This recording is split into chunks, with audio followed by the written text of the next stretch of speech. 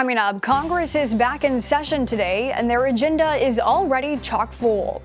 Plus, a community in mourning following a mass shooting gets a little relief. The morning rundown starts now.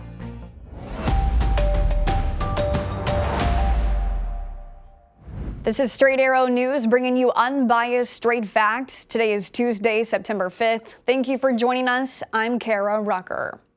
Lawmakers are returning to Capitol Hill today after their summer recess. While there are several priority items Congress will look to address, perhaps the most pressing is avoiding a government shutdown. The House is scheduled to meet for just 11 days before the end of the fiscal year at the end of the month. By then, Congress will have to pass a short-term funding measure in order to keep government offices fully functioning. House Republicans have tried loading their spending proposals with conservative policies, including blocks to abortion coverage, transgender care, and diversity initiatives. These proposals are likely to fail in the Democrat-controlled Senate. This year, it looks like they're not going to be able to adopt a new budget or even adopt some continuing resolutions to carry things forward. This is the first year that we've had Speaker Kevin McCarthy and the Republicans in control in some time. There are members of the Republican caucus that want to use this process as a way to advance some of their agenda items.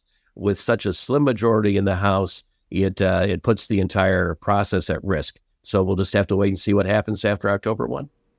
In addition to working on keeping the government open, House Republicans are also expected to consider whether to move forward with an impeachment inquiry into President Biden. Other topics expected to be addressed in September include Ukraine funding, as well as disaster funding for victims of the Maui wildfires and Hurricane Idalia. The sentencing hearing in the January 6 case against former Proud Boys leader Enrique Tarrio is scheduled for today, with federal prosecutors seeking 33 years in prison for Tarrio. Last week, 4 other high-profile Proud Boys members were handed down some of the harshest sentences yet, ranging from 10 to 18 years.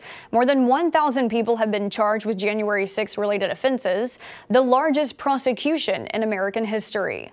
While 600 defendants have pleaded guilty or already gone to trial, 6 have become wanted fugitives by the FBI after missing court proceedings. Also happening today, the Texas State Senate begins the impeachment trial of Attorney General Ken Paxton. The state house voted to impeach Paxton back in May over claims from former deputy AGs that Paxton used his power to help a wealthy donor in exchange for favors. The 20 articles of impeachment against Paxton include abuse of public trust, unfitness for office, and bribery. Paxton has decried the impeachment as a politically motivated sham with the goal of disenfranchising his supporters. Lawyers for Paxton say he will not testify at trial. Paxton says he expects to be acquitted. U.S. government officials believe there is a planned meeting between North Korea and Russia this month that could ultimately result in Kim Jong-un putting weapons in the hands of Russia in the ongoing Ukraine war. The National Security Council warned arms negotiations between Russia and North Korea have been advancing over the past several months. Under the potential deals, North Korea would supply Russian troops with significant quantities and multiple types of weaponry and ammunition. This wouldn't be the first shipment of war supplies from the north to Russia's side of the battlefield, supplying rockets and missiles to Wagner forces late last year to help Russia fight. Russia has also received military assistance from Iran. The U.S. has had increasing concerns over Russia's relationship with North Korea, Iran, and China, 4 countries with shared tensions over the U.S. Some of the tens of thousands of Burning Man festival goers were finally able to get out of the Nevada desert on Monday. They were stranded there for days after a downpour of rain muddied the off-beaten roads and parking lots surrounding the event. A camera shot shows slow-moving cars and RVs up front, and in the desert's distance, lines of stalled traffic with wait times up to 7 hours. Some attendees trekked through the mud, sometimes ankle-deep, to get to the main drag.